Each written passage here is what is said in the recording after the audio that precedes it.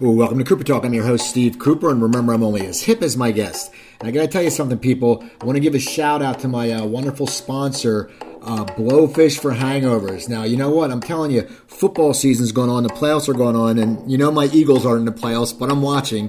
And that's when you need the Blowfish for the hangovers, because you're watching your team, and either they're winning or they're losing, but you're cheering them on, and if you're at a bar, you're drinking, and so the next day you wake up, you have to go to work, and you feel like crap. So that's where Blowfish comes in. It's real medicine. It's recognized by the FDA as effective, and it comes with a money-back guarantee. That's right. You can get your money back if it doesn't work. You wake up, you put 2 tablets in, you drink it down, and you feel great. So here's what you do. You go to their website, forhangovers.com. That's F-O-R, hangovers.com.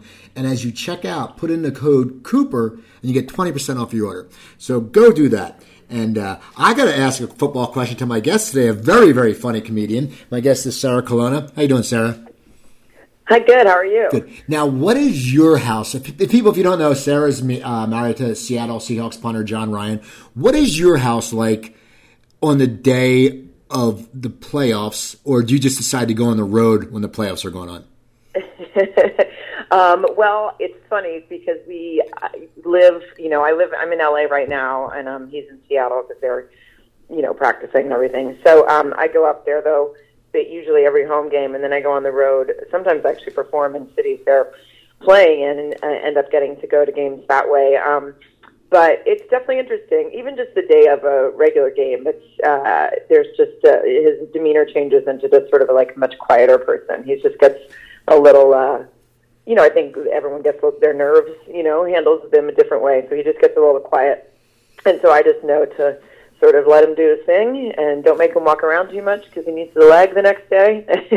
Right. and it works out pretty well. But I'm actually going up there tomorrow night, and then going to leave Friday from there to go to Atlanta for the playoff game. So I'm pretty excited about that. Well, do me one favor, pass a word on to him that when they meet, if the Cowboys win and they meet the Cowboys, just please tell his team to kick the Cowboys' ass. I'm an Eagles fan. I hate the Cowboys. Just pass that word on.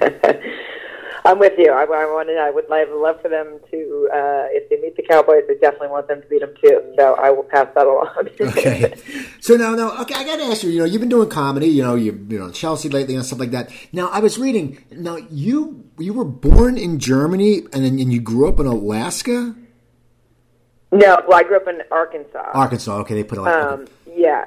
But it starts with an A, I was born in Germany. I was there so briefly that I don't even recall that I was there like a year and a half. My dad was in the Air Force, and so I was born on the Air Force base there. And then when he was done there, we jumped around a couple different states and then landed in Arkansas where my mom's family lived. When my parents got a divorce, she and my sister and I moved there so she could have help with her 2 younger kids. So she went back to where her parents lived, basically. We didn't move in with our parents, but right. So I ended up staying in Arkansas until I finished college. Now, then I moved out to California. When did comedy pop into your life? Did you perform as a kid? Were you in drama in high school, or did you do plays as kids, or were you a funny kid, or were you a quiet kid? How did this whole career start? Because a lot of comics were quiet. And you hear some that are the class clown, but they're usually the ones that were sort of hacks. Most are quiet. How were you as a kid? And did you know you wanted to do comedy, or did something turn you to it? No, it's funny. I always just knew I wanted to do TV. I wanted to do comedy, but I wasn't one of those. I definitely wasn't the class clown or anything like that. So I think my family all along was like, okay, sure, whatever. I don't think they really thought I was serious about it.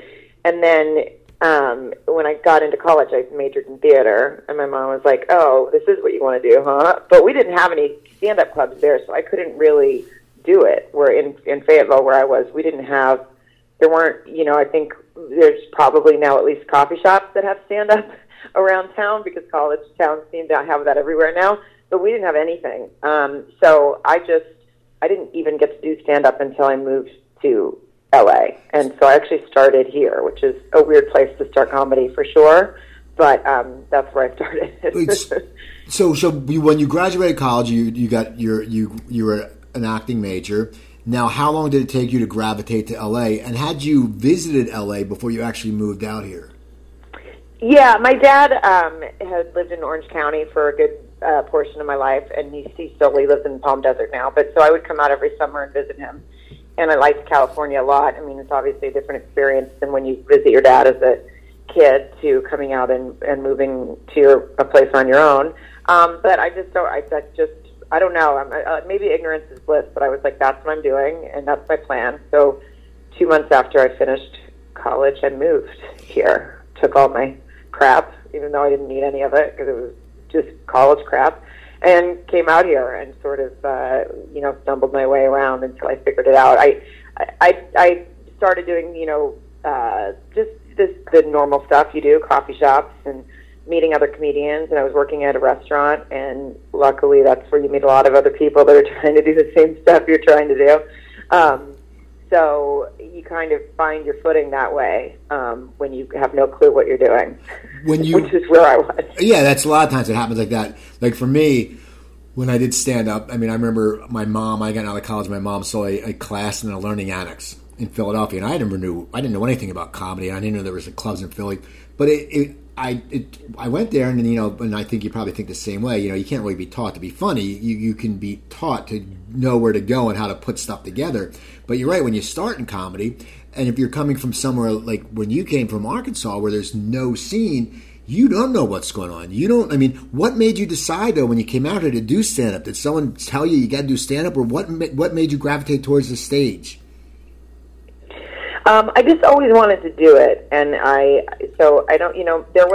was a comedian in my family named Jerry Colonna who used to travel with Bob Hope, and maybe it somehow came from an interest in his career. I don't know. He wasn't really a stand-up more as he was a comedic actor, but I don't even know honestly where it came from, because I certainly wasn't surrounded in high school by other people that wanted to do anything like that. I was in a small town called Farmington in Arkansas. So it was just I don't know, it was just this thing that I was like, that's what I want to do. So that's what I'm going to do. And writing, all of it, I just had it in my head that that's how I was going to turn out working. And luckily, it takes a long time, that's for sure, to get there. You wait tables for a long time, you bartend for a long time, you get a couple little gigs on the road, and you know how it is. What was your first time on stage? And now when I talk to people, there's different stories. A lot of times the first time on stage, people do really well, and then the second time they bomb. And then the third time is usually a few weeks after that, because they shit themselves after they bomb and they go, oh, this isn't for me. Where was your first time on stage? Do you remember? And how did you do? And were you nervous? And did you do the typical practice in front of the mirror, or what happened? Yeah, I was terrified, but I did it at the annex at the Ice House, because they used to do, a quote unquote bringer show there. And this guy I knew at the time ran it. And he let me go up if I brought, a certain amount of people. And, of course, like my dad came, and my stepmom and people that were around the area, my friends that I finally made out here.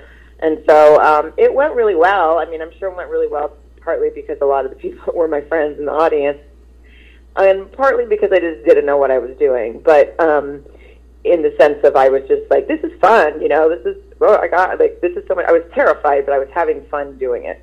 So it went well. I'm thankful it went well, because I'm not sure if I ever would have done it again if it just didn't go well. I think I might have been like, oh, that's not for me. Now, not to say since then, obviously, that did happen I had my terrible moments on stage, not too long after that, and for a while, as we all do, especially when you're performing in cafes, and you're not even... So maybe it was because it was at a club where people were actually watching comedy instead of, even though it was all, novices, but maybe it was because it was that instead of just a backroom cafe where nobody expected comedy to be happening. And I remember doing that a few times where you get up and people are like, wait, what's going on? There's comedy here? I came here for coffee. Why is that happening? Yeah, it's like, or wait, we're turning the music off? Wait a second. What is this crap? Yeah, it's the worst. So how long were you doing it after that first time till you actually felt like you were starting to get in your groove and that actually feeling that, okay, you know what, I'm starting to feel at home and I think I can pursue this? How long did it take you to really start feeling like you were performing and growing?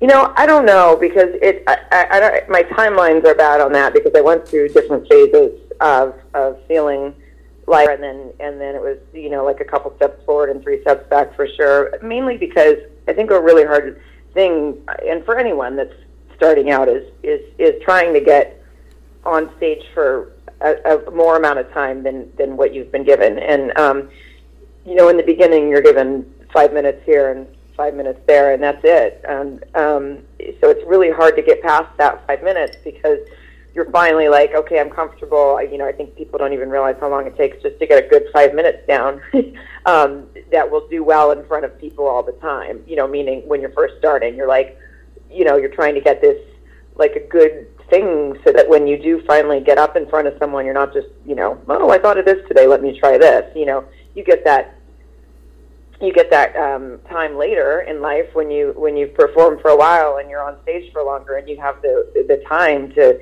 play around and to know how to grab them from the beginning, and then have but when you start out, you don't have that time. You're just given 5 minutes each time you get on stage, or sometimes 3 minutes, or whatever it is. So it's so hard to build more than that. It's so hard to build up to 15 minutes so that you can showcase, or any of that stuff. So I felt like I was getting somewhere, and then I felt like, well, I want to go past this and try to get more time. And yeah, of course you do a few different things each time and then try to mesh them together in your head, but it's like you never really get to stand up there for that full 15 minutes and do it for a while. It takes a while.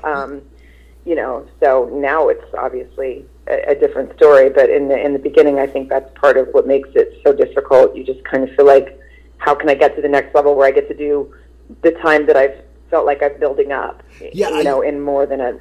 And I think that must have been hard also for you, for being in the LA area, because, when I did it in Philadelphia, basically there were so many clubs when I was doing it that they would give you a 10-minute set, or they would bring in people who were MCs, and we could do 15 minutes, and, it grew. But out here, it must have been really tough, because everyone, even the big names who are stopping by, the Improv and the Comedy Store, are doing 10 to 15. So, as a young comic, it must have been very frustrating.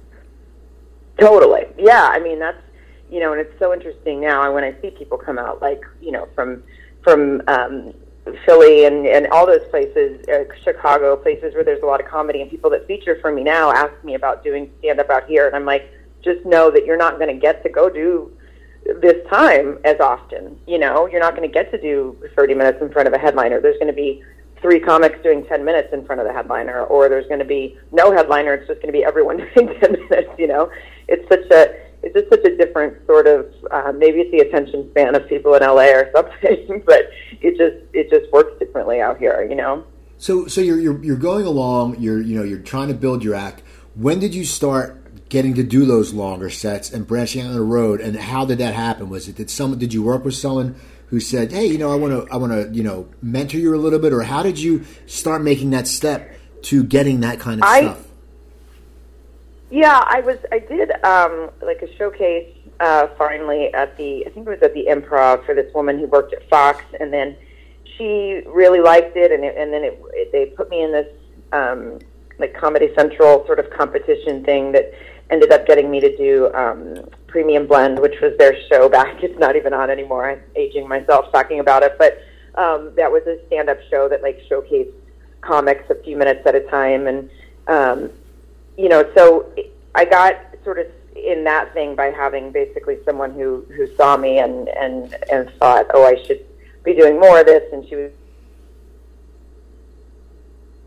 time to like meet with, and this was also a time when it was a little bit more commonplace for someone to see a comic in a club and be like, oh, I think we could build something around that person if they're a little more seasoned and they get more stuff. So she helped out certainly in some ways, and then she was also very close with working with Doug Stanhope, and so I got to do a few sets in front of him when he was doing more time, and then that would give me more time. So that was sort of how that finally started getting to where I could do it more. And then I got my name in at the Improv that way. So then I would get to do more sets with them and, sort of build from there. So you're doing that now. Did you start going on the road at all, or were you just pretty much just? I mean, what was your course of action? What did you want to do? Did you want to go on the road as a stand-up, as per se a feature, or did you want to sit there and hang out and work your ass off until you could possibly try to get to the headlining spot? Well, I did a little bit of feature work here and there for people that I would meet at clubs, or they would, and it would usually be at cities that I didn't even know existed. Right. I never really got to do this thing of like featuring at the bigger clubs, but it ended up working out okay because I still built my time doing it at these places where it was fine actually that it was like these smaller cities, because then it was like trial and error, and I would get to build more time without bombing in the middle of Los Angeles where everyone would see it. So so I kind of did that, but I also, with the fact that I wanted to write and act professionally along with it, I didn't want to, and I also didn't even know how to do it, to just get myself like on the road with clubs. I didn't have someone, trying to get me feature work. They were trying to get me more like around town stuff. So it was a little bit of me sort of trying to tie it all together, I guess. And then, but luckily, through all that time of doing it, even if you do go on the road just less times, I'm on the road all the time now, just headlining, but at least the times I got to go then, and also all the showcasing I did around town and stuff, you get to build up enough time to finally be, ready when someone gives you the shot to headline. Now, you said when you're still trying to do some acting stuff and writing stuff, what were you going out for auditions during the time when you were breaking into stand-up and getting to more stage time? Were you getting auditions, and were you booking any acting gigs at that time? I was getting, first I got a commercial, and then I got a couple small things, like a couple lines here on Monk, I think it was, and a couple lines on this show called Strong Medicine that hasn't been on for years either. And then I ended up starting to work a little regularly with this show, a hidden camera show called Scare Tactics, and that was because someone had seen me out at a comedy club and thought I would be good on my feet, sort of acting and being. I mean, they wanted you to be funny, but it was also supposed to scare people. But it was a ridiculous show. It was so much fun, and so they started hiring me regularly. But I was still bartending, and luckily my boss at my bartending job was super supportive of what I was doing. So when they would call me and give me 2 days notice, he would let me get my shift covered, and then I'd go shoot this TV show in Vegas, for whatever the minimum was at the time. It's not like you were making a ton of money off of it, but a lot of people watched it, and it kind of got me, at least a little something under my belt, that even if it was a hidden camera show, but at least got you something to say that you were working a little more regularly. I got to ask you about that show, because I saw it a few times, and did you ever just sit there and think, can first, look at the person and go, how are you believing this? Or two, 100 times. I mean, just sit there and go, there's no Bigfoot. Like I saw one time where some monster started attacking and the people were freaking out. I mean, did you ever sit there and then how would you hold I mean, I know it's acting, but sometimes you just got to think, oh my God, this person is so stupid. How did you just not lose it? And did you ever lose it at all during one of these things? Yeah, I mean, there was one time, definitely there were times where they give me, because they didn't really give you a script, because there's the actors, and then there's the one person you're setting up, and that person, you have no idea what they're going to say. So you got to maybe get a few things in there for sure, but you can't really have a script because you're just improvising off this complete stranger who doesn't even know they're on a TV show. So it would get, when they would hand me the outlines of the episode, I'd be like, are you guys kidding me? You think anyone's going to believe that a little person just came out of me and it's the devil? I did one episode that was that, and it ended up on, those greatest pranks of all time shows or whatever, because it was so ridiculous. And what I figured out they did so well was if you put someone in enough of a scenario where they're scared, then they'll almost believe anything just because they're already jumpy, And so it would be, the person that set him up would be like, oh, you're going to, the friend that set him up would say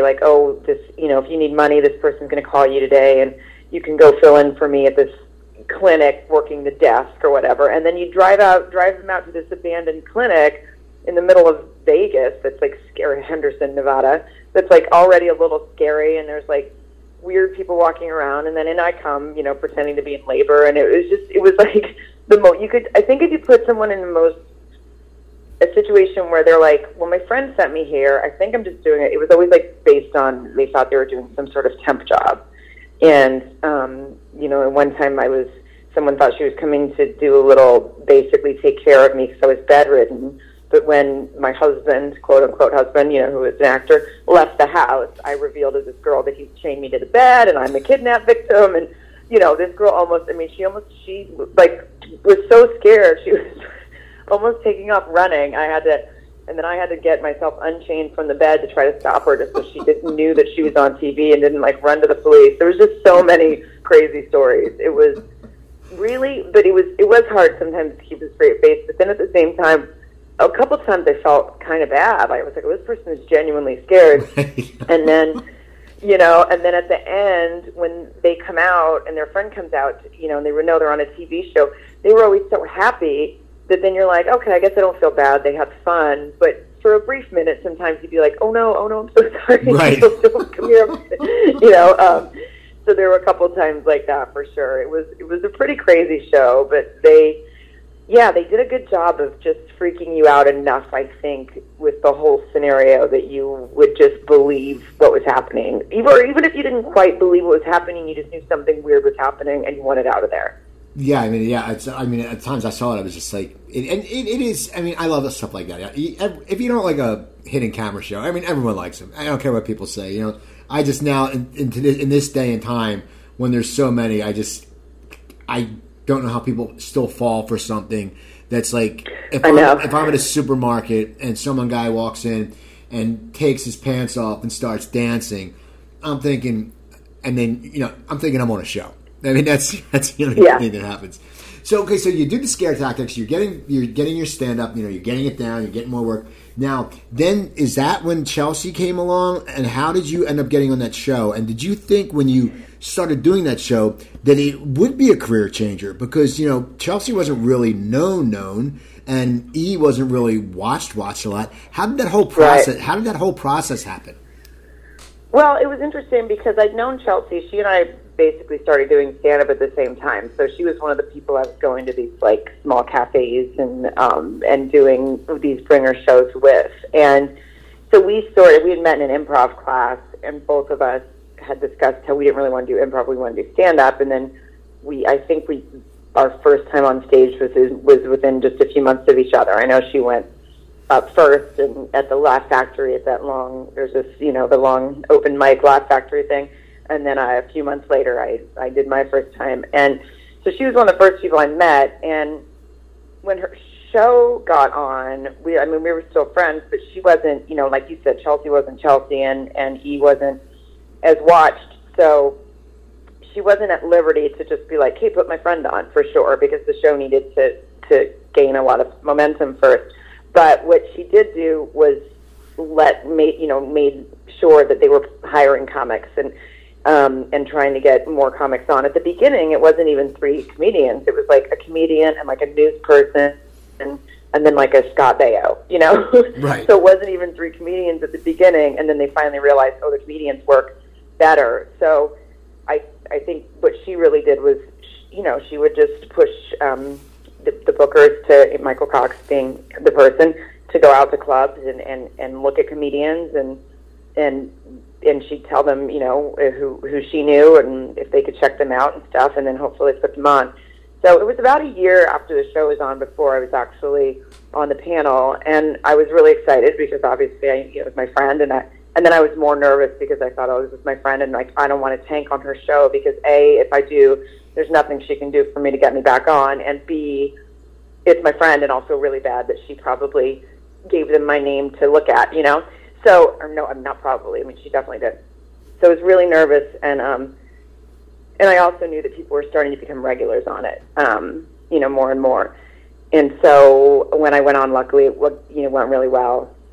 And then they started having me back pretty frequently. It was about once every couple of months, I think, in the beginning, and then they started having people more frequently once they realized sort of a regular panel with people helped a familiarity thing with the show. And then after a few months of that, they approached me about writing because they just thought I knew her pretty well, so I had her tone down and then had my own thing. So I could do that on panel and still also help write for her.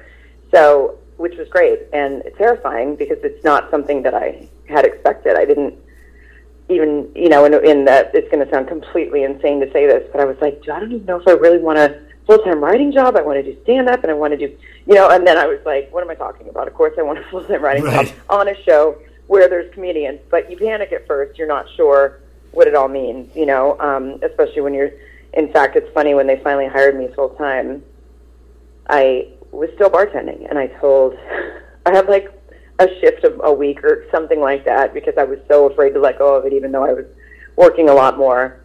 And people were starting to be like, haven't I seen you on that show on E? Because people were starting to watch it a lot more.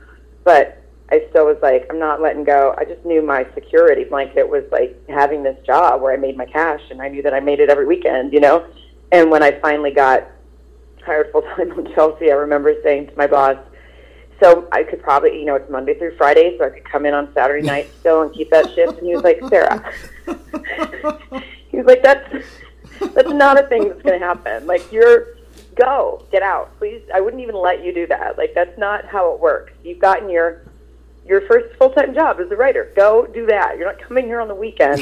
Exactly. Like, get out of here. I don't care if it doesn't work out. You can come back, but please, I don't want to sit there and have to explain to my guests in the bar. No. Oh yeah, she's a writer. Yeah, I don't have to deal with that because they'd be like, what is wrong with you? Why are you making her stay here? Are you blackmailing her? What is wrong with you? Yeah, he was just a get out, and and I swear to God, if he hadn't said that, I would have kept my Saturday night shift for God knows how long until I finally figured out that I could let go of it. But it certainly turned out to be a very good thing, obviously, and it definitely is something that gave me the ability to get myself the representation to be on the road and to headline and actually have people to come and see me. And that was, I was opening for her at times when she was doing much bigger shows. After that, she had all the writers. She rotated us opening for her, which was awesome because then suddenly we got to feel what it was like to have real, much bigger crowds and stuff. So it was really the best of all worlds because you're writing and you're on camera and you're writing your own jokes and you're writing her jokes, or jokes for her or sketches or whatever we would be doing. But it was cool to get to do something behind the scenes, but that you also kept doing your own voice and your own stand-up, kind of building on camera. Now, when you did the round table, did you guys know the topic earlier in the day and then write your bits, or did you just wing it? How did that work? Well, when you were just on the round table, you get the topics probably 3 hours before the show aired, and then because we were, the writers were writing them up that morning, so you would get them 3 hours before the show aired, or maybe sometimes 2 hours, and it would just tell you a quick synopsis and a link to the news story that we were talking about or whatever, and so you had a little time when you got there, on your way there to think of stuff, and then when you got there and you're in the makeup chair or whatever, a producer would come in and talk to you about it and say, do you have anything you want to try on me for this or whatever. So you would have a loose couple of jokes in your head, but because you weren't doing that with the other comedians, you didn't know what they were going to do. They didn't know what you were going to do. You didn't know what Chelsea was going to do. So, and even when I started writing there, I still didn't know what Chelsea was going to do, because sometimes she would do jokes we gave her, and sometimes she'd just fly completely off the cuff, So, no matter what, you had to have something sort of in your back pocket just in case things went quiet or someone drew a blank, but you really couldn't stick to something you had written, because if it starts to take another turn and you just try to cram your joke in there, it's so obvious, Now, did you find it a little? I can't think of the word. Not juggling. A little challenging to be juggling writing for yourself, then also writing for Chelsea? Because you're going back and forth with two different voices, and you're sitting there. You have to. I mean, when you write a joke for something, you have to think of their voice, but then you also have to think you're going to be on the panel, and you have to be that part. Did you find that hard in the beginning, or did you find it easy, and then did you adapt to it if you found it hard? No, it was definitely a little hard, especially because there were times when it would be a great joke no matter what, and probably anyone could say it and get away with it. And so if you came up with something that you were like, oh, this is so good, and it was a day that I was on, I'd be like, oh, like that struggle of, do I give this to Chelsea or do I keep it for myself? But you have your first job is writing for her. That's why you're there. So it would be more of like, after I would do it, I'd be like, oh, God, I wish I could have had that one for something like that. But you just had to go, look, I'm writing for someone else. That's my full-time job, and the round table's a bonus. So, but then there's also definitely times that you could, if you put down something that, because she would let you know what she had selected ahead of time for her cue cards.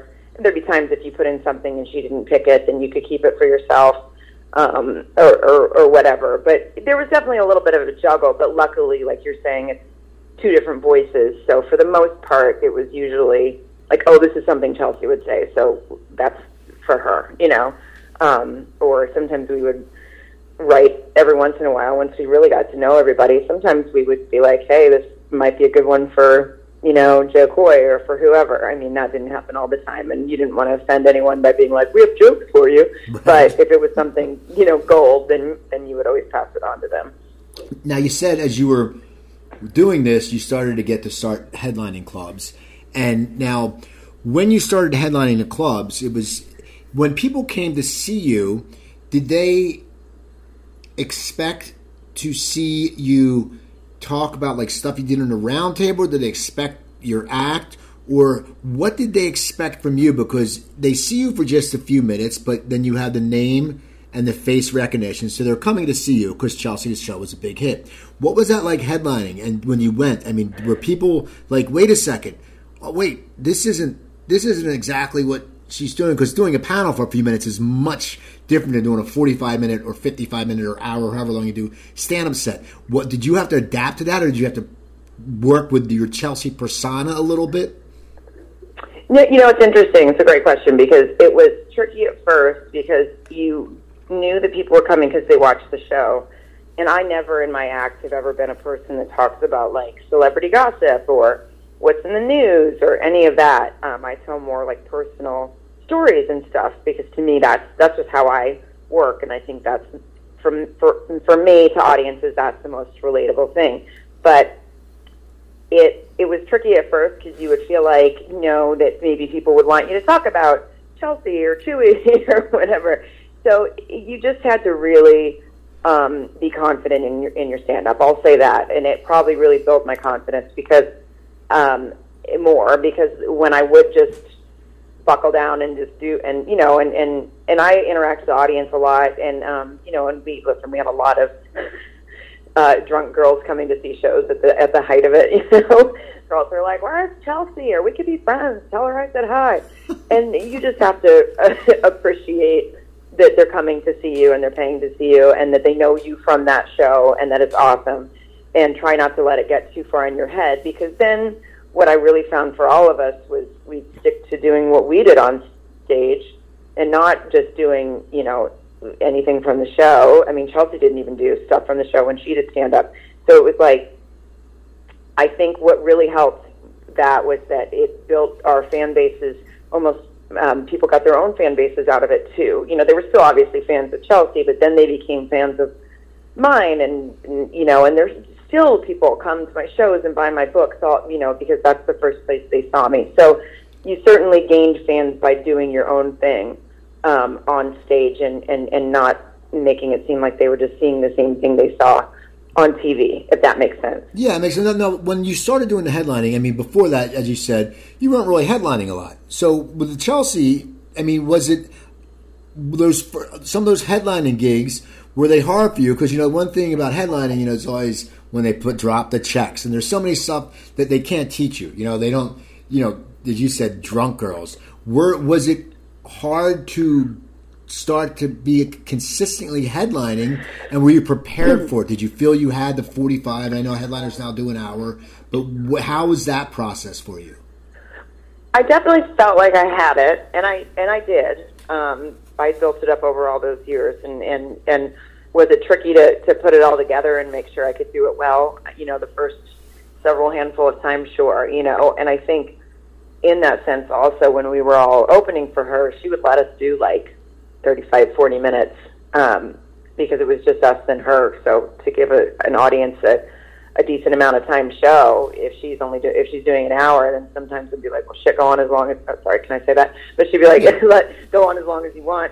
So that also helped too, because you got a little more experience doing it that way. But the things that you can't prepare for, sure, like the hecklers or not the hecklers. I don't really have hecklers, but when they drop the check and people start chatting, or when there's someone drunk that they're not trying to be mean, they're not trying to heckle you in the sense of like, you suck or whatever the old, but they think they're just talking to you, and you're like, there's a full-on show happening and you're just talking.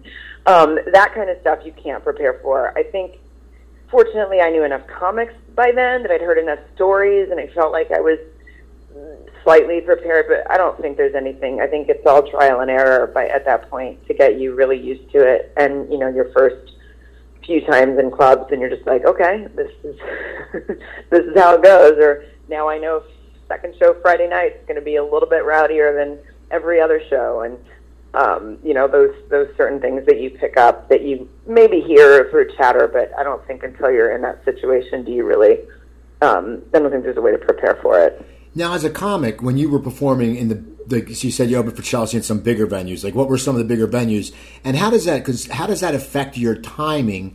Because the bigger the audience, the longer the laugh. You don't want to step on that.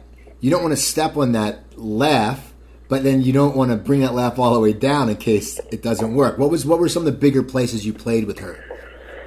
Well, there was a few. Like the biggest one I did Radio City with her, which was the first time that I opened for her, and by then, actually, I have to correct my timeline here because I was already headlining by then. But you also, I'd done some clubs, getting booked on the road and stuff because of the show. But the Radio City was between it being Radio City itself and just the specialness that goes along with that.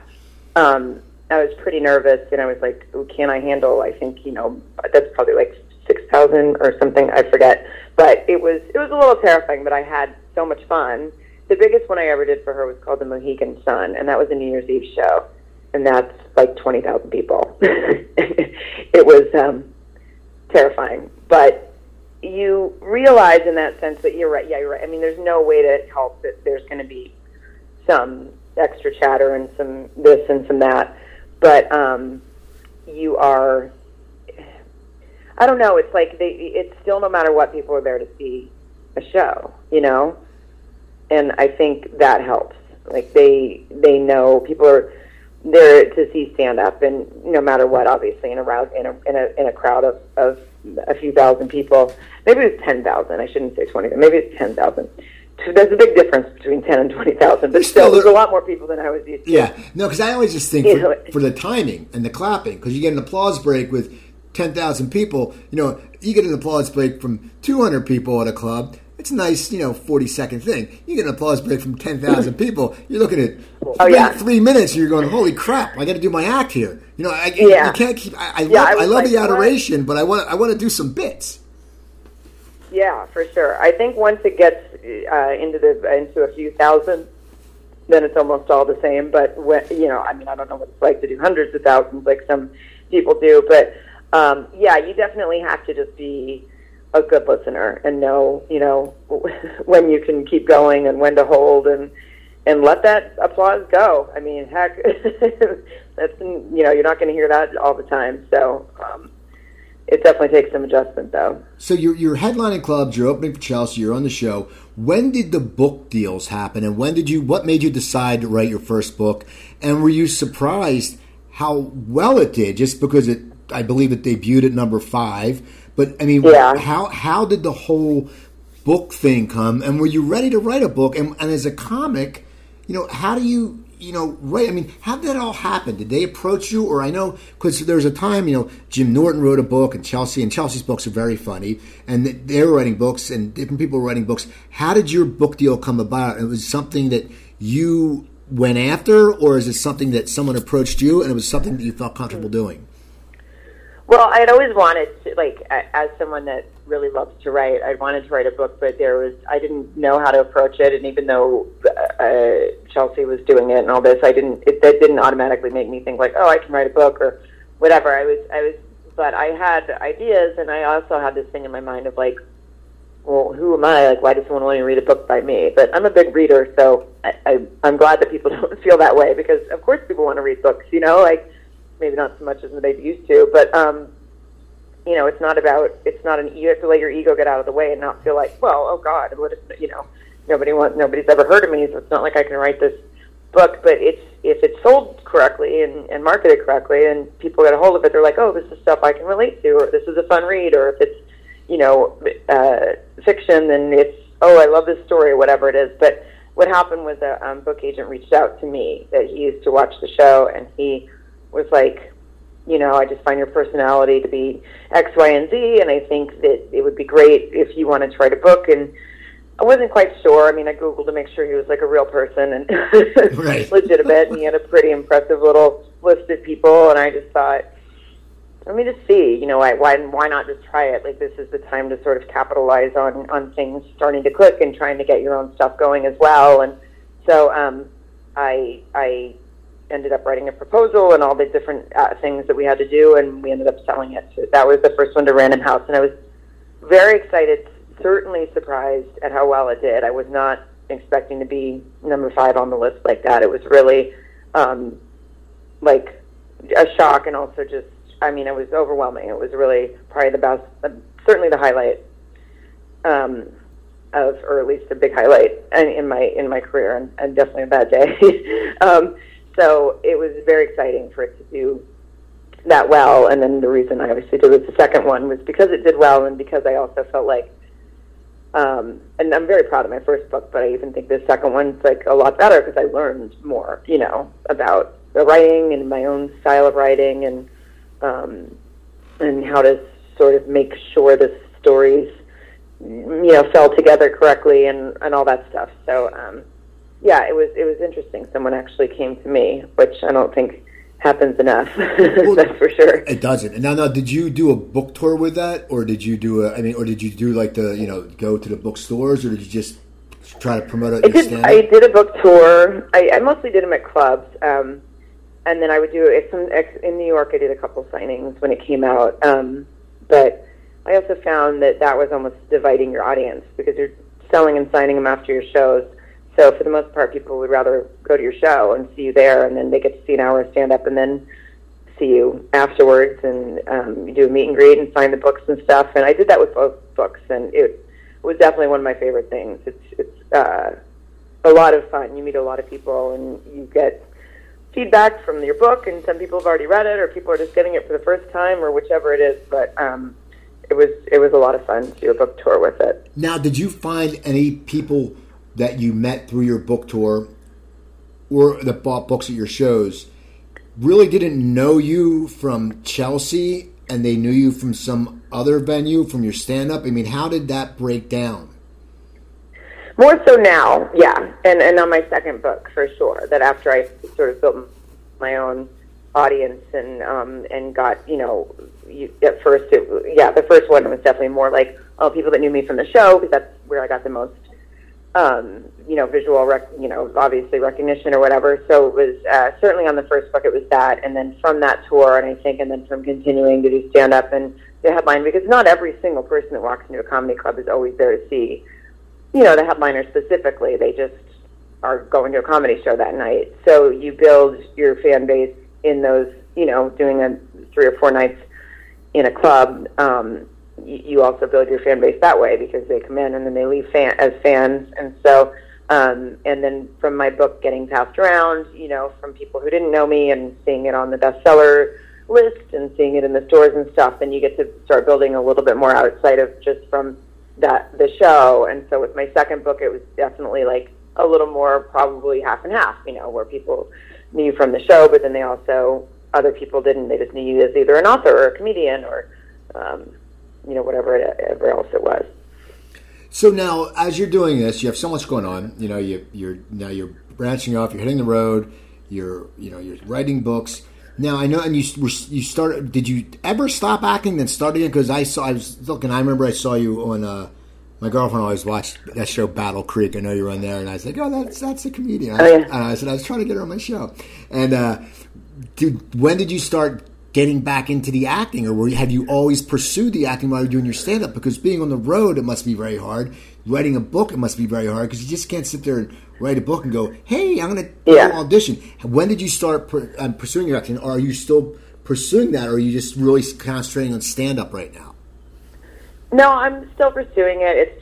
It's a tough world no matter what. It doesn't matter how much you've done or whatever. So, and I think it's even tougher for comics because people don't always quite put together that you can also act. That's why something like Battle Creek was great for me, because people saw, me do a serious role. But when I was on Chelsea, since I was a full-time writer, then that's what put a halt to me doing any auditioning or anything, because we were there full-time, so you couldn't really have, the best of both worlds there. It's not like you could be like, see you later, I got to go do an audition instead of write the show today. So that was, but obviously, gratefully, was doing that there. So it was always a little tricky for everyone, because as a writer on the show, you were seeing a lot of people from the show getting more recognition, and then getting get more guest spots and stuff on sitcoms or getting their own shows and stuff like that.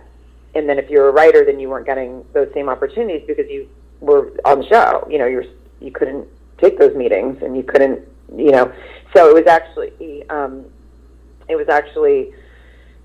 after a few years of that I ended up, because I sold my first book as a sitcom to NBC, and it didn't end up getting made, obviously, but I got a development deal and the script deal, and it was sort of after that I realized, and it wasn't in the sense of, oh, I'm too big for this. It was, okay, well, where are your priorities?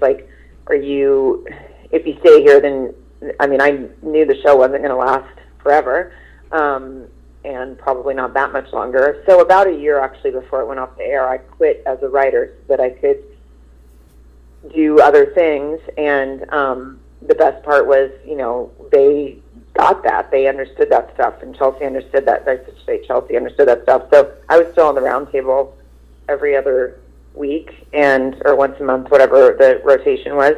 I don't even think people knew that I wasn't there as a writer anymore, because I was just there still, and that freed up my time to be able to write a second book. And because I did learn on the first book that I don't even know how I got that done, having a full-time job. And so when I was going to do a second one, I thought, okay, well, this has got to be two separate things. You can't, you almost can't have your cake and eat it too. You got to sort of make a jump and decide you're either going to try to do something other than this show, or you're going to just stay here and then pursue after. And I didn't want the show to end and then me not have anything going, Right. So luckily, that ended up working out with everyone being friendly about it and all that good stuff. Did you find it a little hard when you went into auditions for a drama part? Because basically, people knew you, and they knew you as a comic, and and I know, as you said, sometimes I don't think comics can act. But did you, when you went in for a drama, did they sit there and the casting directors probably knew you right off the bat and probably would think, oh, she's a comedian? And did you think that you had to work harder because of that? Luckily that didn't really enter my head. It enters my head more now as a sense of why I may not get the opportunities that I would want in those situations.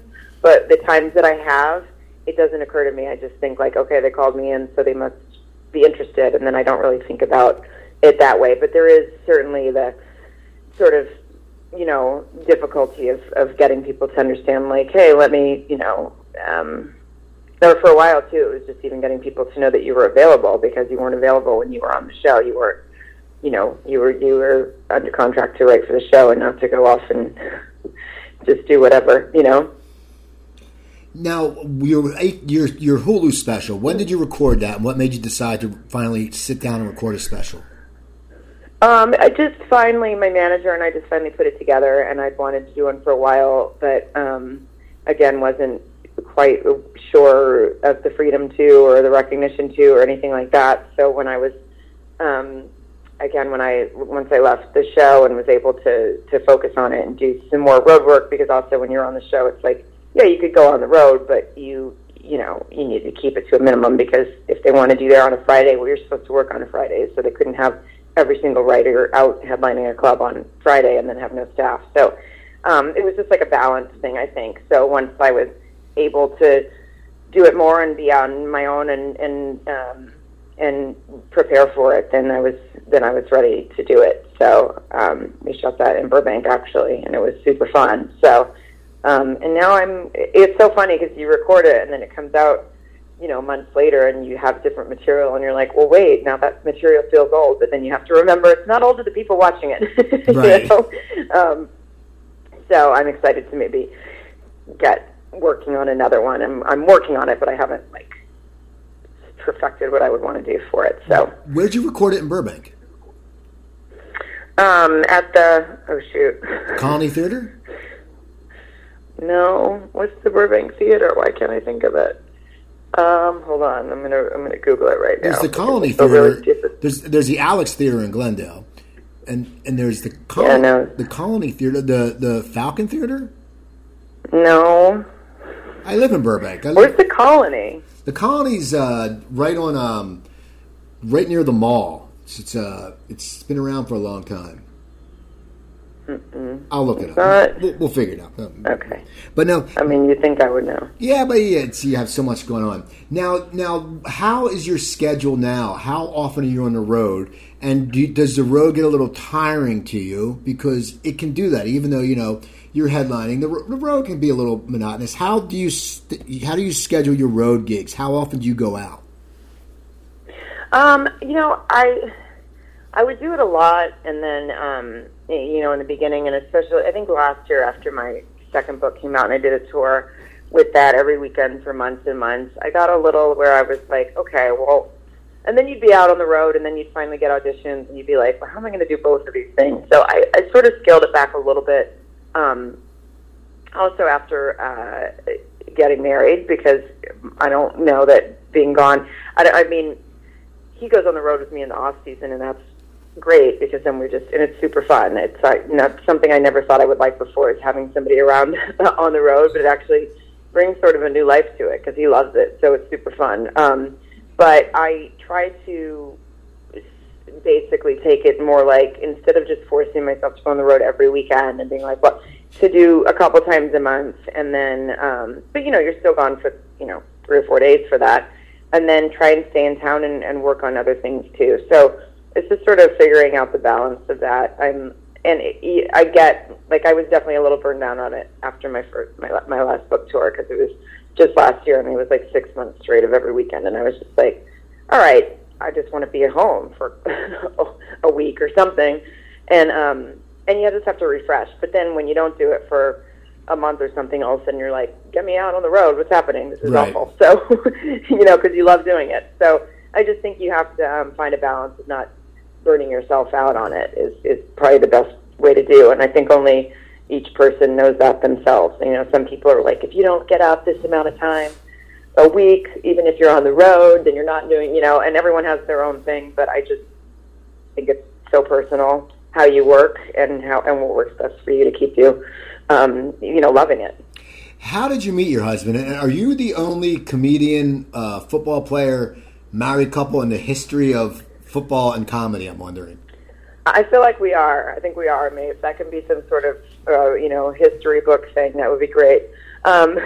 We met, actually, he used to watch the show. He used to watch Chelsea Lately, and he claims still and has never changed his story that he just knew that we would be good together. And he approached another fellow comedian, Ross Matthews, who used to be on the show and is a big Seahawks fan. He approached him at the national championship game 3 years ago and said, can you introduce me to Sarah Colonna? And then Ross ended up basically like introducing us to each other on Twitter. It's a really ridiculous story. And I thought, gross, some athlete trying to hit on me on Twitter or whatever. But I thought but then a couple things from him were funny and sort of endearing. And I thought, well, maybe he'll be fun to talk to. I was single and I was not really interested in anything else. So I just thought, well, he'll be fun to talk to. Who cares? And the more I talked to him, the more I just realized, wait, this guy's great. So we didn't even meet for a couple of months. It was actually the year they won the Super Bowl that we had just started talking. And he won the Super Bowl. And I remember afterwards he was texting me all night. And I thought, okay, if right. there's ever one opportunity to, like, be disgusting, this guy could be out doing whatever he wanted. And he's writing me all night from New York, and he's just contacting me constantly. There's no way he's doing that. So, and we hadn't even met yet or been, we certainly weren't exclusive. So then it was the next month he came to LA and took me out, and we've been together ever since. That's awesome. We got married in July. Yeah. That's so cool. And I hope they do well, because as I said, I hate the Cowboys, and I'm an Eagles fan, and but the Seahawks are another bird, and you got to go for the bird, the Eagles and the Seahawk, because mm-hmm. And I went to a college near the ocean, and our mascot was an osprey, which is sort of a Seahawk. So I could go for the Seahawks. It's close enough. Yeah, and the Seahawks fans, they seem cool, they seem dedicated, and I like them. So we only have a few minutes left. What's coming up for you in the near future?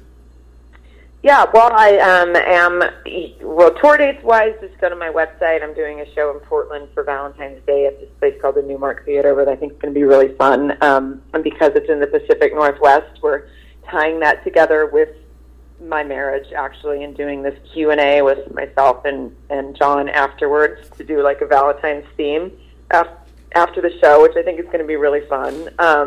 And then other dates will be up soon on the website. And then I just am working on a book for someone else for the first time, which is interesting. I'm working with Demi Lovato on her memoir. So that, I don't know actually when it comes out. We're still finishing edits and stuff on it, but it's been an interesting thing to do a book for someone else. And then I'm working on some stuff with Lifetime.com, and the first thing should be out by early next week. So I'm having fun with that because it's a totally different atmosphere and different, audience for sure, and which is great because you always want to build, more and more audience and to do different things. So we'll see how that goes. Well, that's awesome. And now your Twitter is at Sarah Colonna, and people, that's SarahColonna. And I know you tweet a lot, so that's good. So people, I do. So yeah, that's good. That's what we want people to be. So people, please follow her. Follow her on Twitter. Go to her website, theSameName.com. It's a very cool website. Check that out. Follow me on Twitter. I'm at Cooper Talk. That's at Cooper Talk. Also, go to my website, CooperTalk.net. I have over 580 episodes. I just posted the Flock of Seagulls lead singer, Mike Score. So check that one out. And you can email me, Cooper, at CooperTalk.net. Words with Friends and Instagram, it's Cooper Talk 1. I'll play it if you request me. You may beat my ass. I'm here or there. I go on my streaks.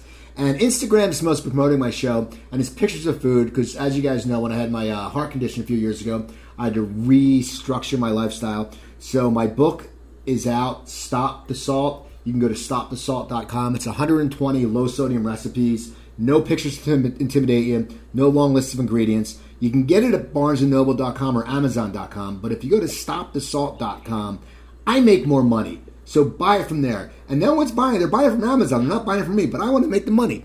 So keep listening to the show. Follow Sarah Colonna. Check out her stand-up. YouTube that stuff. Go to Hulu. Watch her special. Buy her album. Buy her books. Do all that stuff. Root for the Seahawks. I'll be back next week. I'm Steve Cooper. I'm only as hip as my guest. Don't forget, drink your water, eat your vegetables, take your vitamins, and I'll talk to you guys next week.